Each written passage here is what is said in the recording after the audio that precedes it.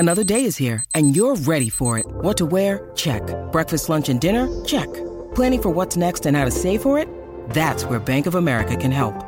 For your financial to-dos, Bank of America has experts ready to help get you closer to your goals. Get started at one of our local financial centers or 24/7 in our mobile banking app. Find a location near you at bankofamerica.com/talktous. What would you like the power to do? Mobile banking requires downloading the app and is only available for select devices. Message and data rates may apply. Bank of America N.A., member FDIC.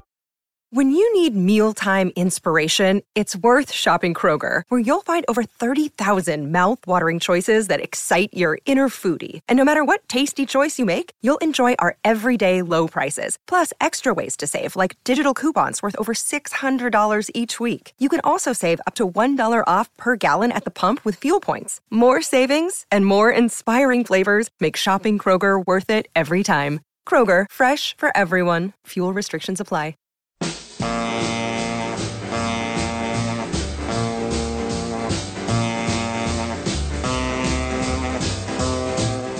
Welcome to Techno Roll, a special Let It Roll maxi series discussing Simon Reynolds' book Energy Flash, A Journey Through Rave Music and Dance Culture, hosted by Nate Wilcox and Ryan Harkness. Follow the Let It Roll podcast on Twitter at Let It Rollcast, and check out our website at letitrollpodcast.com. Let It Roll is a Pantheon podcast, and you can listen to more great podcasts at www.pantheonpodcasts.com.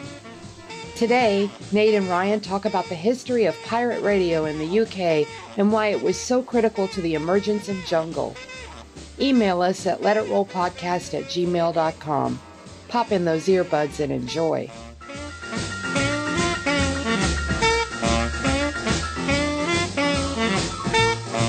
It's time to let it roll, or should I say techno roll. I'm your host, Nate Wilcox, and once again I'm joined by Ryan Harkness to continue our discussion of Energy Flash, A Journey Through Rave Music and Dance Culture by Simon Reynolds. And this week we're talking about chapter something, This Sound is for the Underground, the story of pirate radio. Ryan, welcome. Ryan, thanks for having me. And there's so much to potentially cover when it comes to UK pirate radio. So I'm really excited to talk about this because, you know, the chapters kind of sticks on a couple of interesting elements of the whole thing, but there's just so much that you could get into. There's multiple eras of pirate radio, the golden age in the 60s, and then the 80s when everybody was trying to go legit, in the 90s when the rave stuff really takes over. I mean, like you could just throw a dart at a dartboard and choose and talk about this for like hours, I feel. And it's surprising to me that this only got, 5-6 pages in the book? Indeed. And in some editions, it was cut out of the book entirely. And I think that's because it is such a big topic. And I think Reynolds knew that it had been covered in a lot of other places, the broad history of pirate radio in the UK. But for our purposes, we are going to expand a little bit because I think you just have to tell the story starting in the 60s to get the context of what was going on in the 90s. So, and Reynolds talks about some specific points in the 90s, and he brings it up at this point in our narrative because pirate radio is especially important in the promulgation of the next subgenre we're going to talk about, which is, of course, jungle. So let's get us there.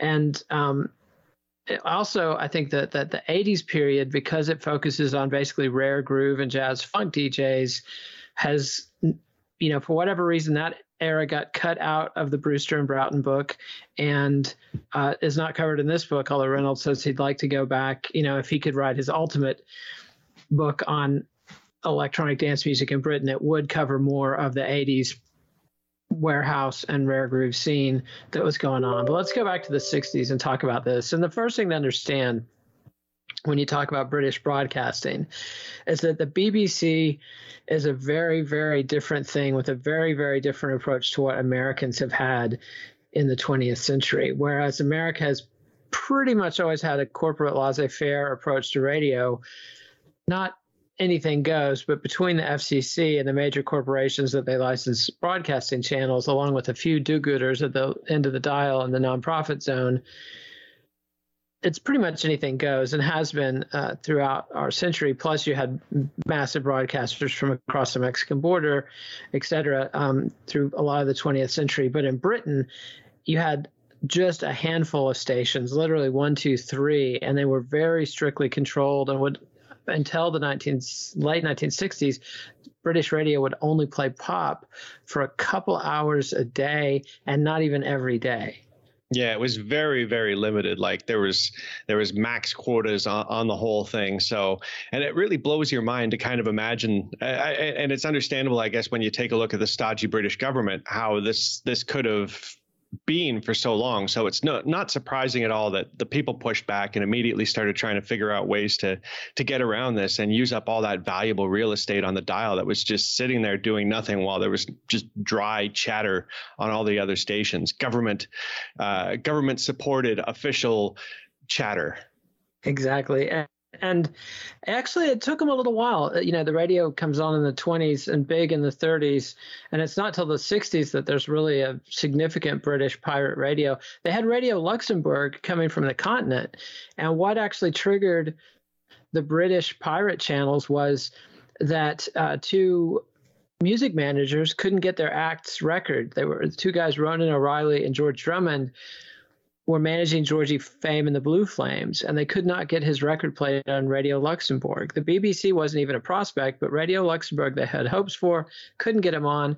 So they started looking, what would it take to actually get our own channel? And at that point, because of the way the laws were written or not written at that point in time, it made sense to have a ship in the channel transmitting FM radio or AM radio across Britain. And so they did it. They set up a ship, they put a transmitter on it, they had a studio, and they launched in December of 64.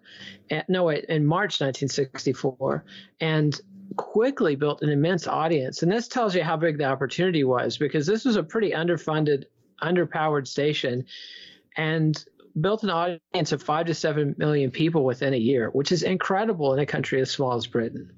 Yeah, and it's funny how everybody got away with everything, because at the beginning, all of the laws surrounding radio broadcasts seemed to be pointed more towards trying to keep the Germans and other enemies of the state from propagandizing over the airwaves. So the British government not good at handing out licenses to keep up with demand, and definitely not good at keeping their laws up to code to keep something as something of a surprise, like these guys coming out and just playing rock and roll and soul music and stuff like that. They had no idea how to deal with it.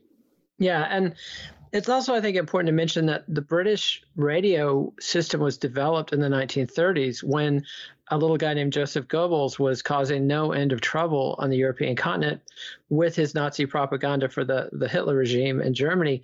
Also, you had Russia, where Trotsky was an early adopter of the radio format, and then Stalin took that over. So they had seen what totalitarian governments could do with radio, and were very, very leery about that. So that's kind of why they were so focused on outside agitators. But yeah, they had no concept of anything like Radio Caroline coming down the pike. And it was no time at all before you had imitators. One of the biggest ones was Radio London, which was funded by a Texan, which is just classic. He read a magazine article about Radio Caroline and was like, oh, we got to do this, because he was involved in radio in North Texas and looks at the size of the British market and how few radio stations there were, and realized that, he could reach masses of people with basically the kind of signal competition you would have in rural Northeast Texas. So, amazing opportunity. But let's go ahead and hear some pirate radio. And this is DJ Danny Rampling, one of the people who brought Acid House and Balearic music to Britain. And here he is on Kiss FM, which is one of the top underground pirate stations in the 80s. And we'll talk about Kiss in a minute. And tell us why you picked this clip, Ryan. I just like this one because Kiss was a station that was pirate, but they kind of tried to run it like it was real. But they still had they were really insistent on making sure that they had a lot of underground music representation. And Danny Rampling was out there. And to me, this is proselytizing. He's proselytizing for the word of Balearic, and he's using, keywords, and he's creating a language around it. And he's basically trying to spread the word of Balearic to all of the listeners. So I love hearing this and imagining this every week, and how this would drive a movement like it ended up doing. And let's listen. Doing the Boogaloo on this Friday afternoon, playing that especially to lovely, lovely, lovely, lovely, lovely Jenny, my wife. And Johnny and the gang down there at FFFR. Italian disco on this Friday afternoon. Unable to say what they are because we don't want the big boys at the commercial venues knowing what they are, do we? Real Balearic beats, real Balearic people on a Friday afternoon to Kiss. Happy, happy, happy, happy, happy radio. Lots more house and Balearic to come up until 4 o'clock with me, Danny Happy Rampling. And that was legendary DJ Danny Rampling proselytizing the Balearic musical style on Kiss FM in 1988. So this is just at the beginnings of Acid House. This is before the second Summer of Love and well before the second Summer of Love. So, but we're getting a little ahead of our story. So in the 60s, pirate radio comes out. It's immediately successful. Like I said, Radio Caroline had an audience of up to 7 million people. Radio London had an audience of another 8 million people. So these are immense draws, and they're money-making ventures. They're selling advertising. They're not paying the fees that you would normally have to pay records and pay to songwriters.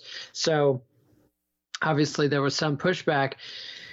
And the BBC recognized that there was audience demand, but stodgy is absolutely the word that is appropriate because, you know, Reynolds has might not have been Reynolds, but somebody had a great quote from a BBC official in the 60s as to why they didn't want to put pop music on the air 24/7, even though they knew there was a massive demand for it. He says, you can't have popular music on all the time. It would be like having the pubs open all day. So they didn't want people to be drunk on the Beatles and the Stones and the Yardbirds and all that, like just crazy. And I think that is a window into why they've been so reactionary towards jungle.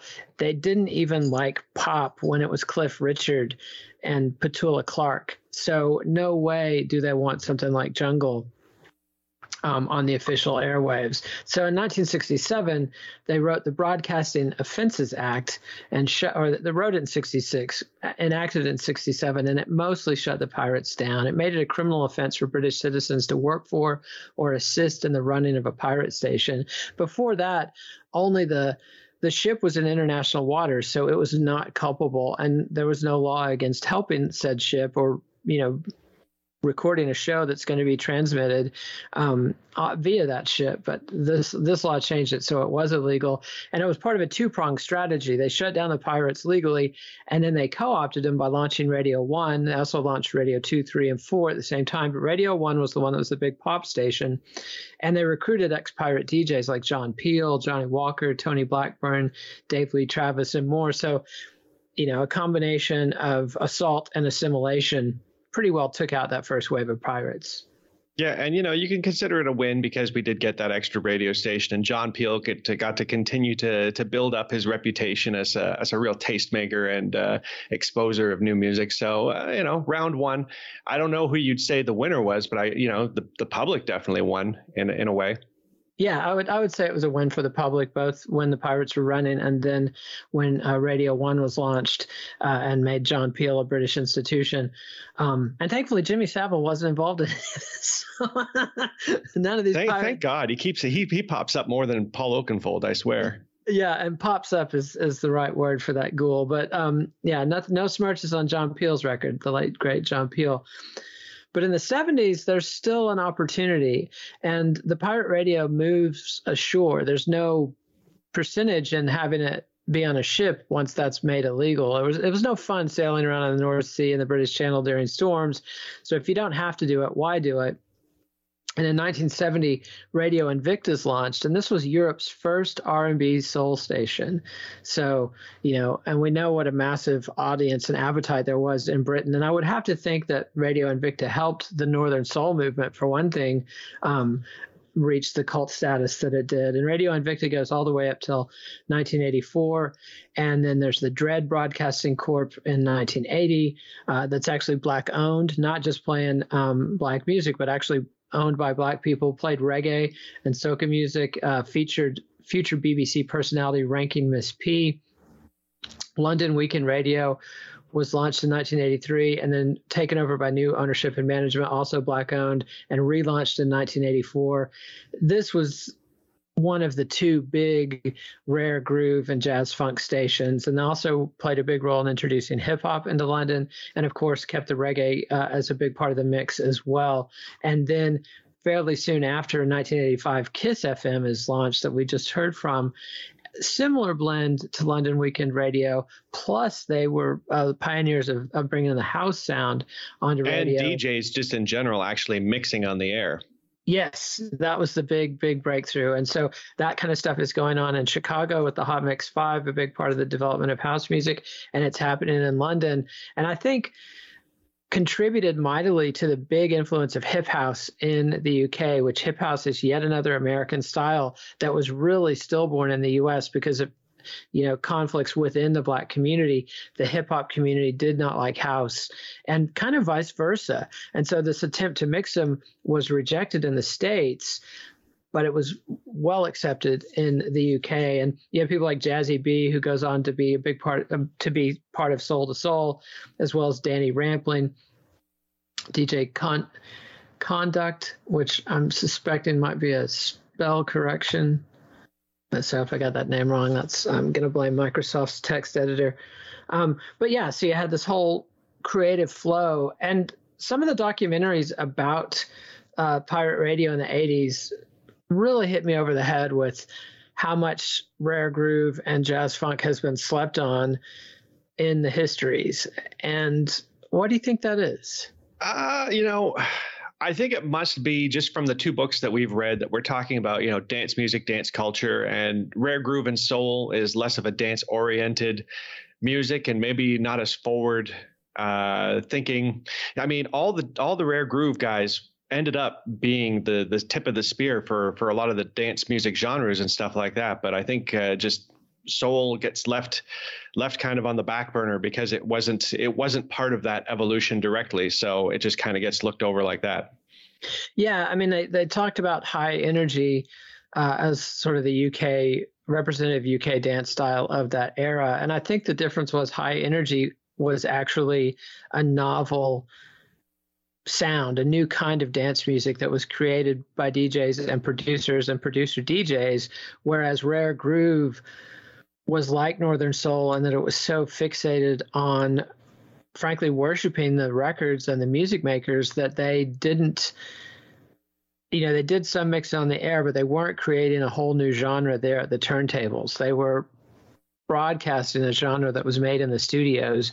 So I can sort of see an argument for saying it's not truly a DJ-based music, but it's definitely a big part of British dance music history and culture. And you can see just from all the people we've talked about who came right out of this scene, including Danny Rampling, including Soul to Soul, and so many others. And it's really when we talk about jungle and why it's important that rare groove becomes more obviously historically important, because you can see that this was one of the first time that Afro-Anglos were really making their presence felt, not as people who are rebroadcasting music from Jamaica or even making music in imitation of Jamaican music or aligned with Jamaican music. And because some of the British reggae is right up there with any of the best reggae ever, it's just that the style was created in Jamaica and the rare groove style was totally coming from the States. Jungle's the first time that Afro-Anglo people make their own novel contribution to the music genres of the world. And, it couldn't have happened without this rare groove thing.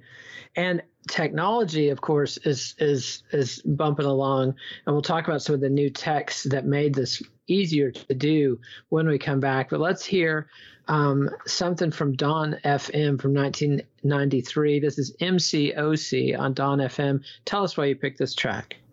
Well, I mean, it was the obvious one to pick because it's the this quote that we got here is the same quote that starts the chapter from Simon Reynolds' book. So I just figured once I dug that up, I was like, well, this has to go in there. And, it's not brain surgery, but we do the best we can. Good job on that, Ryan. This is MCOC on Dawn FM 1993. Locked into the DON, the Dawn. Licking it on a 1057. Coming on strong, coming on real strong. Big shout out to Rattle. Hold it down, come on now. The sounds are lucky spin. Come again. Telefrena. Believe me, hardcore's firing, yes? Do it like this. Sounds of the Junglist. Junglistic specialist. on a 0831, a 308 and a 424, the Donna. Massive shout out to Simon, that's come from Paul.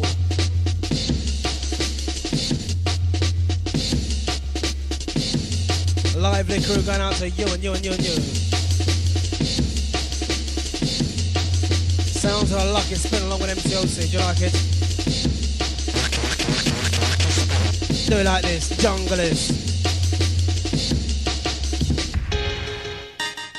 Alright. Red Eye crew, you know the crew, going out to you. Wind your waist crew, head nodding crew. And those who's licking it in Donland in their cars, yes? Driving out Donland. The Donites and your Donettes. 10 to 57, get on the case. The hardcore bass. Lucky spin.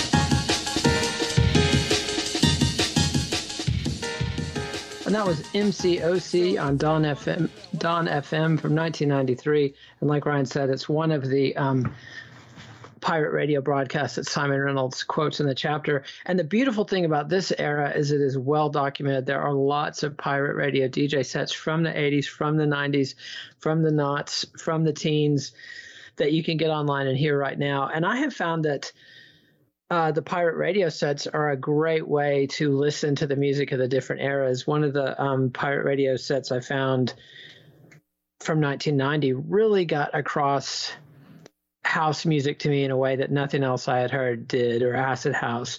And the same thing with hardcore house and then jungle. It's a great way to hear it. I don't think I ever understood UK Speed Garage until I listened to about 3 hours worth of Speed Garage radio, and you could really imagine cruising around London late at night with this playing, and then you get it. It's not just the stuff, because I think the problem with Speed Garage that most people have is they've ended up hearing the Speed Garage that was mainstream and commercialized. And so when you're hearing these white labels, you stick your Shazam up to the speaker and you try to figure out what the hell this is. You try to deep dive on the internet and find out what it is. None of this stuff is out there officialized or under the eye of the almighty Shazam or the YouTube algorithm. No one knows. This is the real underground stuff, and it's bumping. Yeah, there's hours and hours of listening pleasure, whether you're looking to educate yourself or just to enjoy. I also thought about the way this changed the way the music was heard, because it's not just music for the dance floor. By definition, if you're listening to it on radio, you are not in a dance club unless the dance club's broadcasting the radio. You're probably in your car. You're probably in your house. You're probably on your headphones. So, this is music that can be experienced as listening music as well as dance music. And that's been one of the big conflicts Reynolds, of course, has grappled with through this whole thing. But I teased earlier that we're going to talk about some of the technological breakthroughs. And one of the things that came along in the 80s was microwave links that made it possible to put a transmitter, a really cheap little transmitter. I mean, some of these things look like, aluminum kids' lunch boxes with a few circuits in it. Plug it into a power source, put it on the roof of a tall tower building, and boom, you're on the air. And since you can send a microwave beam from your studio to the tower, you don't have to risk your studio. It's easy to trace, if you're transmitting FM radio, and that's another thing. It changed from AM radio in the 60s to FM radio through the 70s and 80s. So by this time, it's all FM. If you're broadcasting, it's easy to find that signal. Any technician can triangulate the position of a transmitter that's transmitting a radio broadcast to the public airwaves. However, it was much harder to track those microwaves.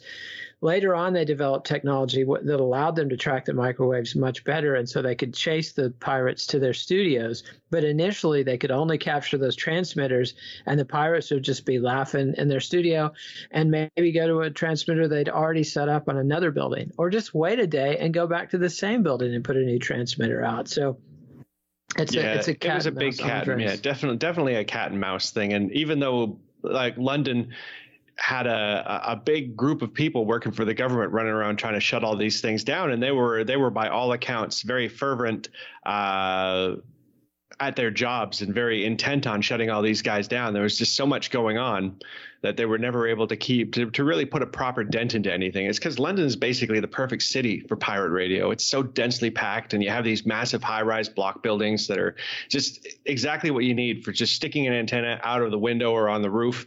And these pirates had it all figured out, what neighborhoods were at the highest elevation and which buildings would be best to use. And unfortunately, that also meant that anybody who knew what was up also knew where the transmitters should be sitting.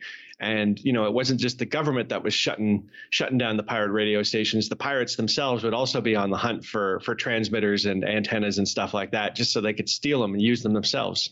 Yeah, absolutely. I mean, it's one of the ironies of neoliberal economic and social practice that they want to segregate poor people into the smallest amount of space. So they build these hideous Clockwork Orange,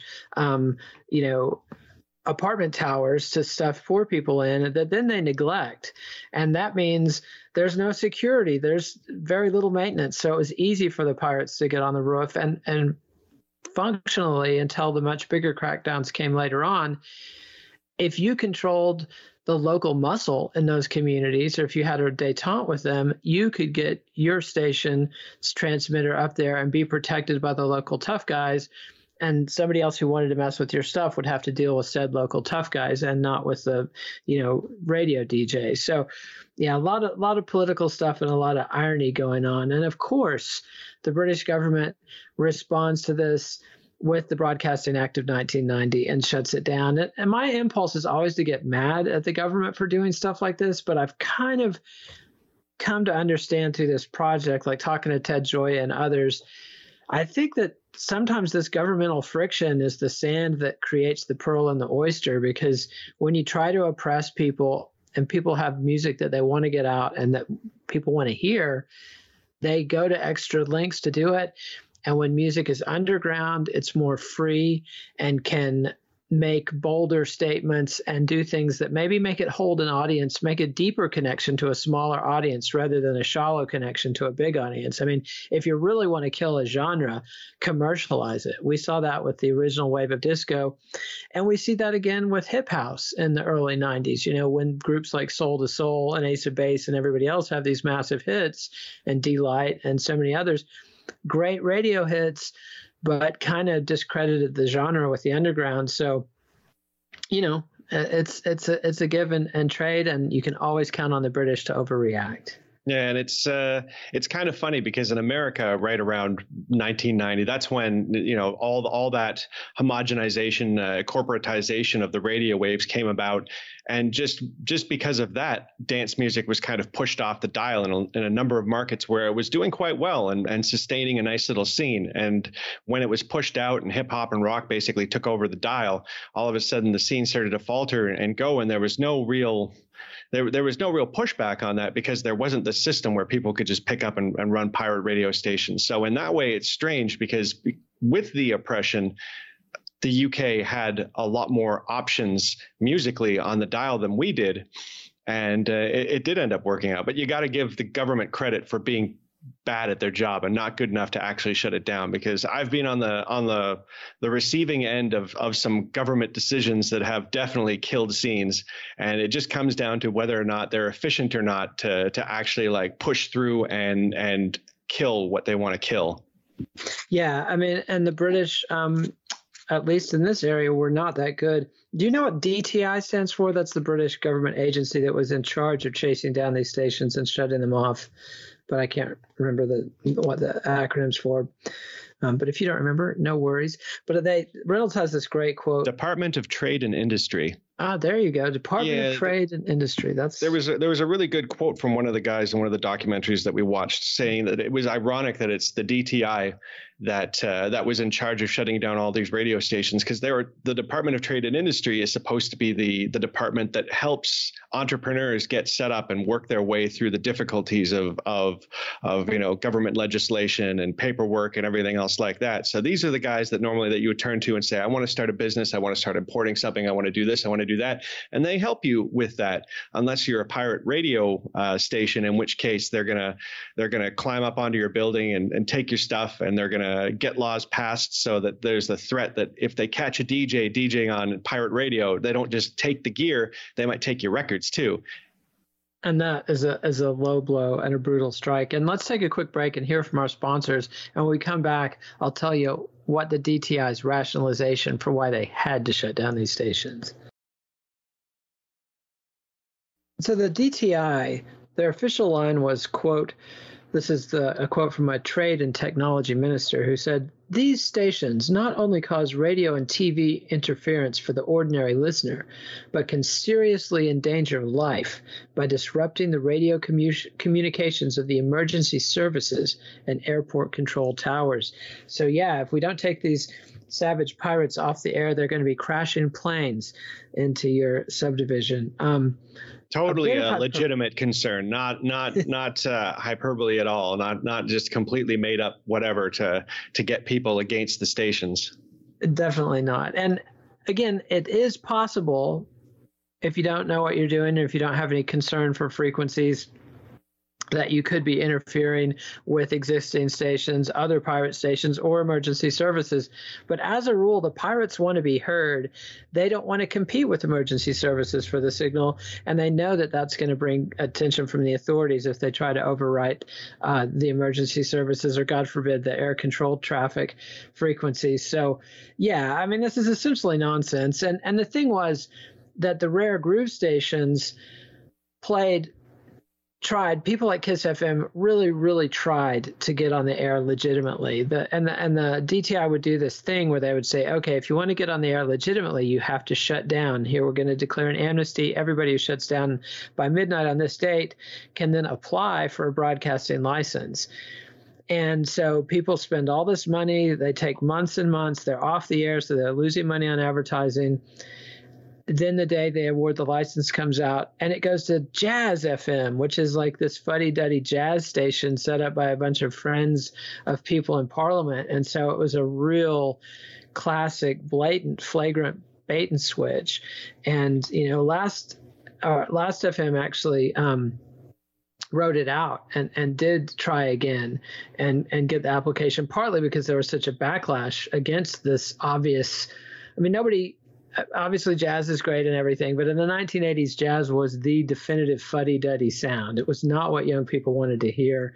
And so, it was a very easy story. It was kind of like when Jethro Tull won the Heavy Metal Album of the Year Grammy. That forced some change. And so Kiss FM stuck it out, stuck to their guns, rode a wave of publicity, and finally got licensed.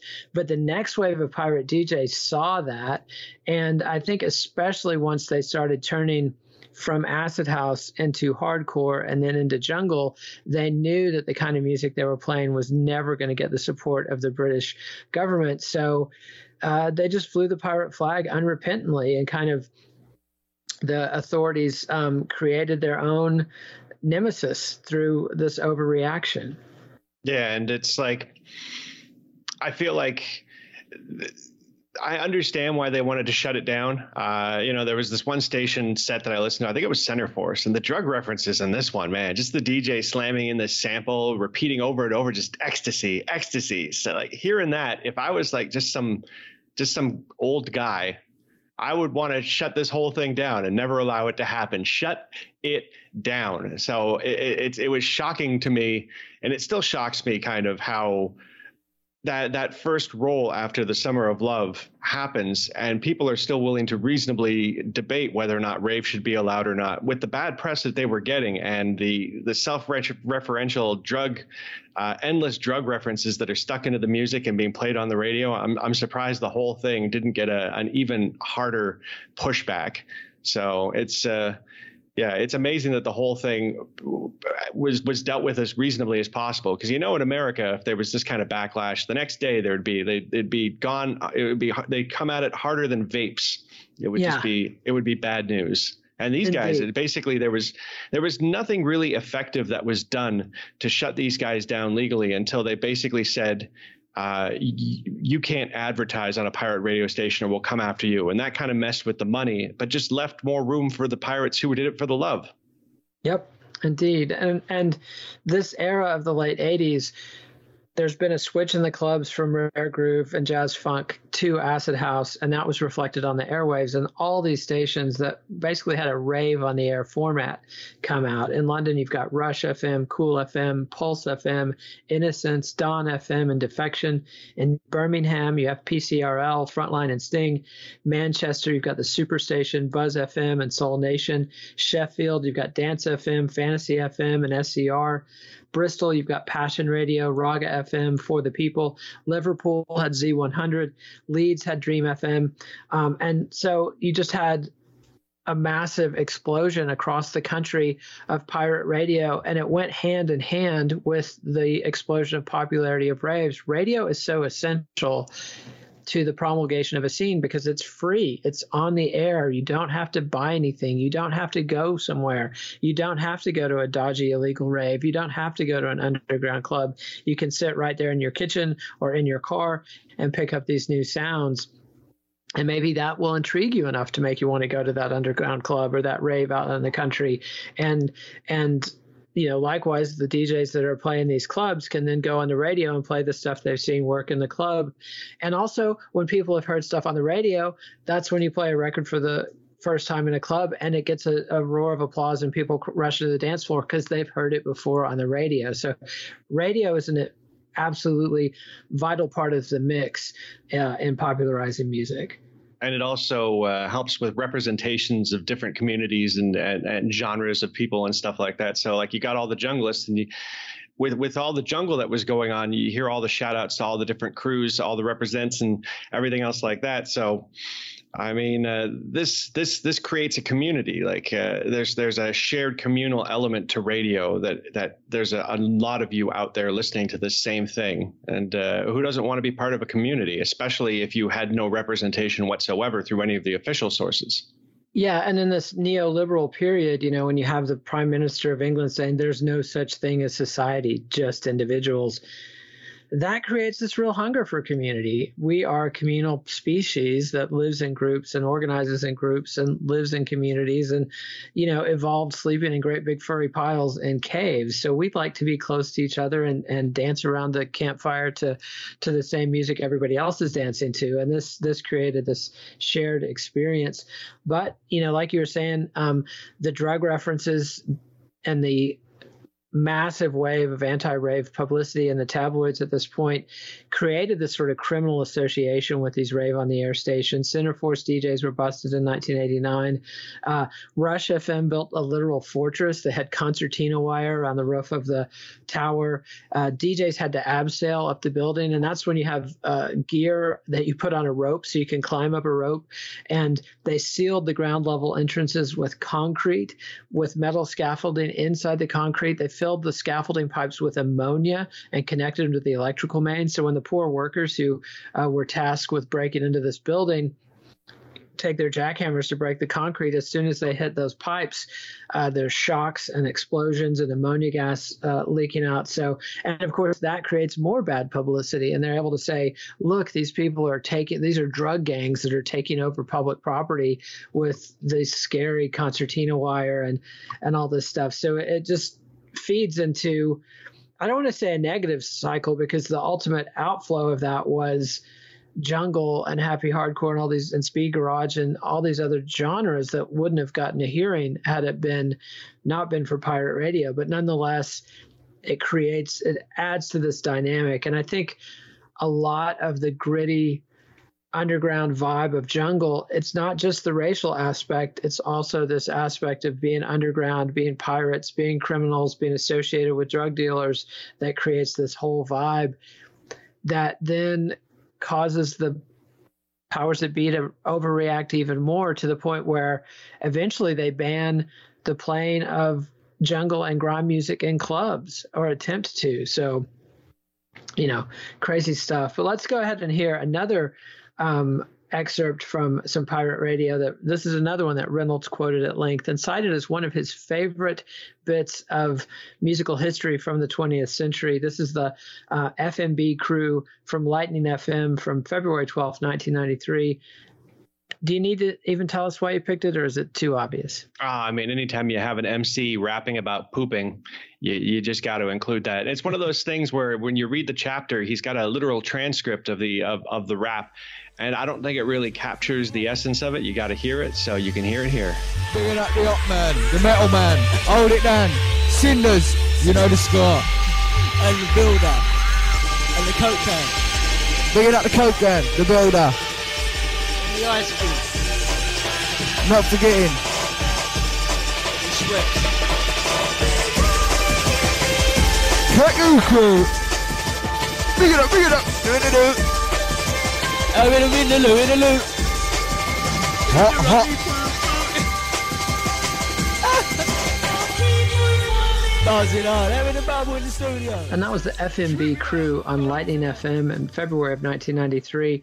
And this is the Doo-Doo Poo-Poo MC, as you called him, that Simon Reynolds quoted. And yeah, reading a transcript of it does not convey the vibe of actually hearing it. Although I think reading the transcript adds another level of understanding, because when you read the words, it really comes across as silly and ridiculous. But then when you hear it, the power is kind of obscuring the ridiculousness of it. So I think the transcript definitely adds to what, and I understand why Reynolds put it in there. Yeah, it plays into, he brings back Deleuze and Guattari, who are his favorite psychoanalysts and philosophers, about the lower language of this kind of group. Something that people on the outside won't understand, but people on the on the inside understand implicitly. So it's like almost like a secret language, and that rings true. Indeed, and he also brings back Hakim Bey to talk about the temporary autonomous zone, or TAZ, which is when people are able to create a space that's protected from the authorities to engage in these antisocial is the word that's coming to mind, but that's not exactly right, but in these counter narratives to the dominant narrative. So yeah, I mean, it gives Reynolds a chance to bring some of the depth and philosophy that he's spent so much time reading and thinking about into this. But for the rest of it, it's just great fun to hear idiots getting high and talking about doo-doo and poo-poo on there. Yeah, and it also kind of, there's something kind of representative of it as well, in the fact that this is only political insofar as they want to play their music. They want representation for the music that these people are listening to. And it doesn't really go much further than that, because that's as rebellious as they wanted to get. It didn't. I'm sure there are examples of radio stations that took politics further than that, but for the most part, the rebellion started and ended with just getting this music onto the radio so other people could listen to it. So in that way, it's surprisingly harmless when you think about the kind of things that can happen when just the rabble ends up on the radio and gets millions of listeners. Yeah, absolutely. This is not what a 1990s Trotsky would have been doing with the radio signal. These guys were very much in the neoliberal spirit themselves. It's hard to escape the spirit of your age. They just wanted to get their music on the air, and they wanted to be free of those commercial concerns. They had heard what happened to Last FM once it became part of a corporate conglomerate, and it could no longer strictly be about the music. So they wanted to avoid that. So in a way, the pirate status gave them a lot of freedom that they were happy to have, and it allowed them to help drive the evolution of this music in a way that, just cannot happen when you're a corporate concern that can't put a record on until it's been focus grouped and discussed at multiple meetings, and multiple program directors and executives have signed off on it. These guys wanted to have a system where DJ likes the record, DJ puts the record on the turntable, DJ puts the record on the radio, and it's out there. Maybe the DJ raps over it. This is also, I think that these pirate radio DJs, this is really where England learned how to MC. I mean, that's always been kind of one of the knocks on British hip house music, was that it was fine and dandy until they start trying to rap. I still can't stand EMF, for example, for just bad rapping. And these guys, if you listen to these pirate radio broadcasts, you can hear grime evolving. And the MCs, I think, are a much bigger part of the mix on the radio than they were in the clubs. Do you think that's a fair guess?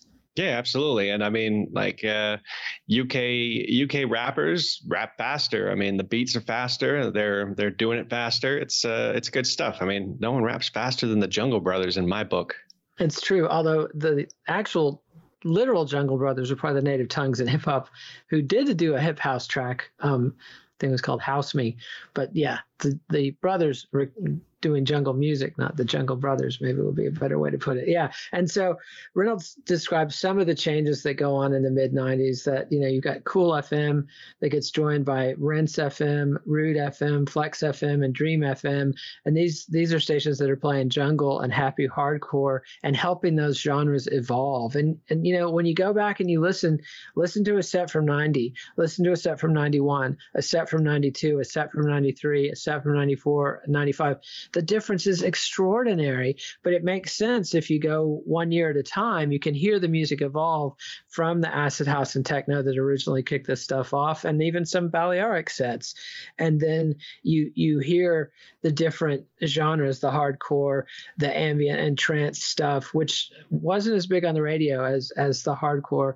And then jungle definitely takes shape on the radio in a really audible form. And it's really exciting to me to hear jungle being born. I mean, it's so rare to hear the birth pangs of a genre. Like bebop and bluegrass, for example, were never recorded in their formative years because of a musician strike in the States in the 1940s.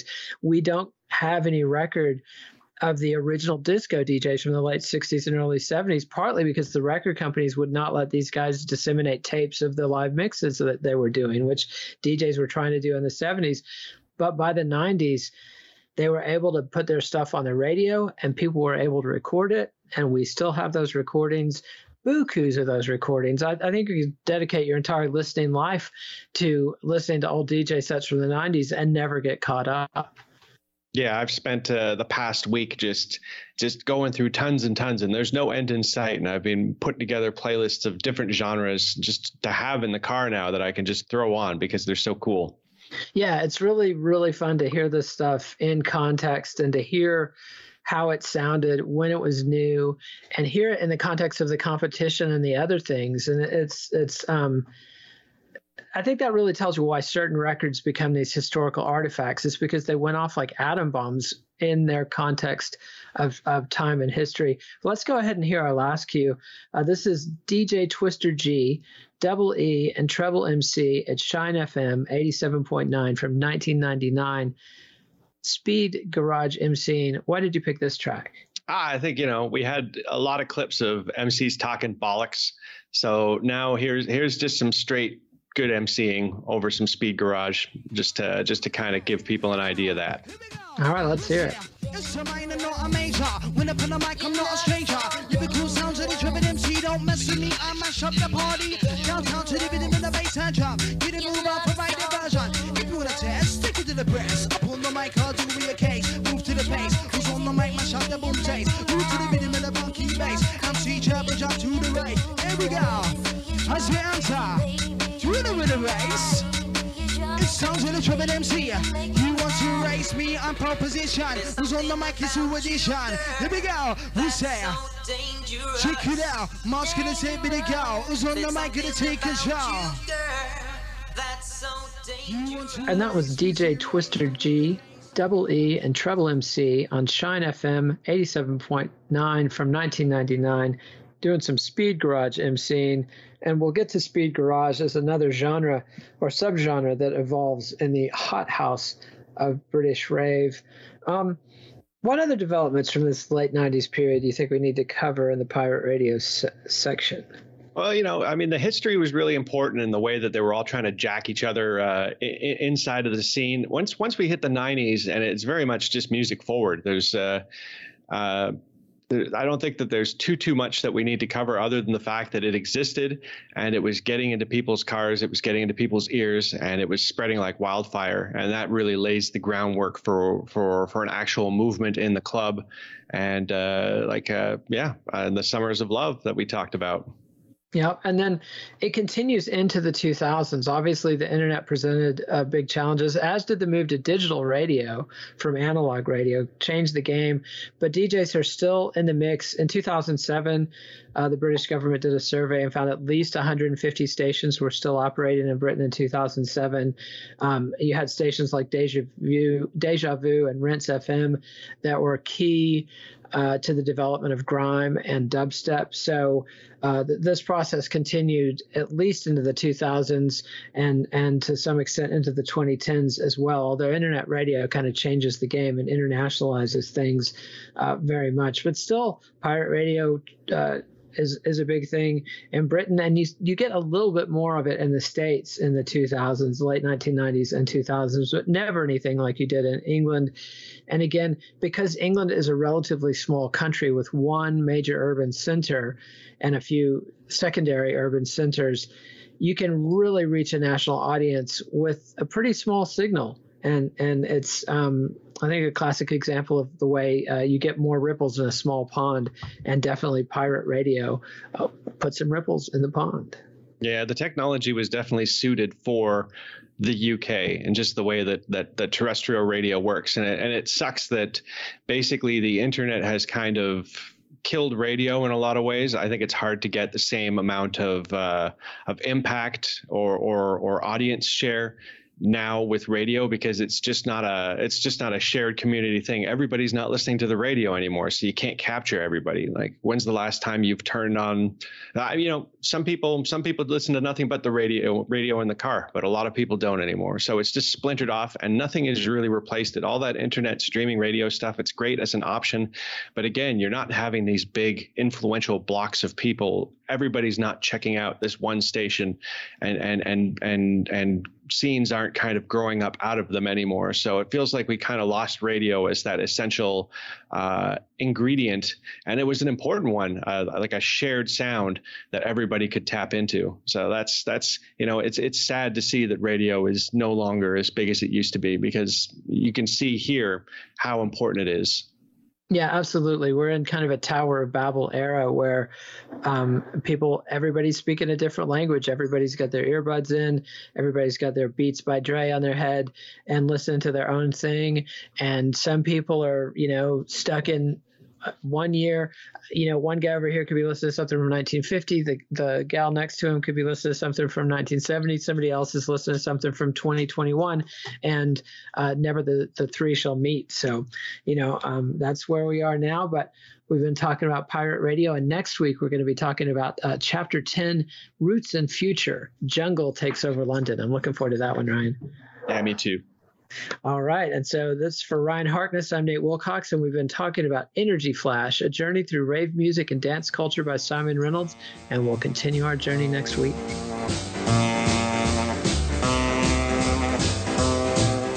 Follow the Let It Roll podcast on Twitter at Let It Rollcast, and check out our website at letitrollpodcast.com. Next week, Nate and Ryan will be back to discuss the emergence of jungle, the first major genre native to Britain. Let It Roll is a Pantheon podcast, and you can listen to more great podcasts at www.pantheonpodcasts.com.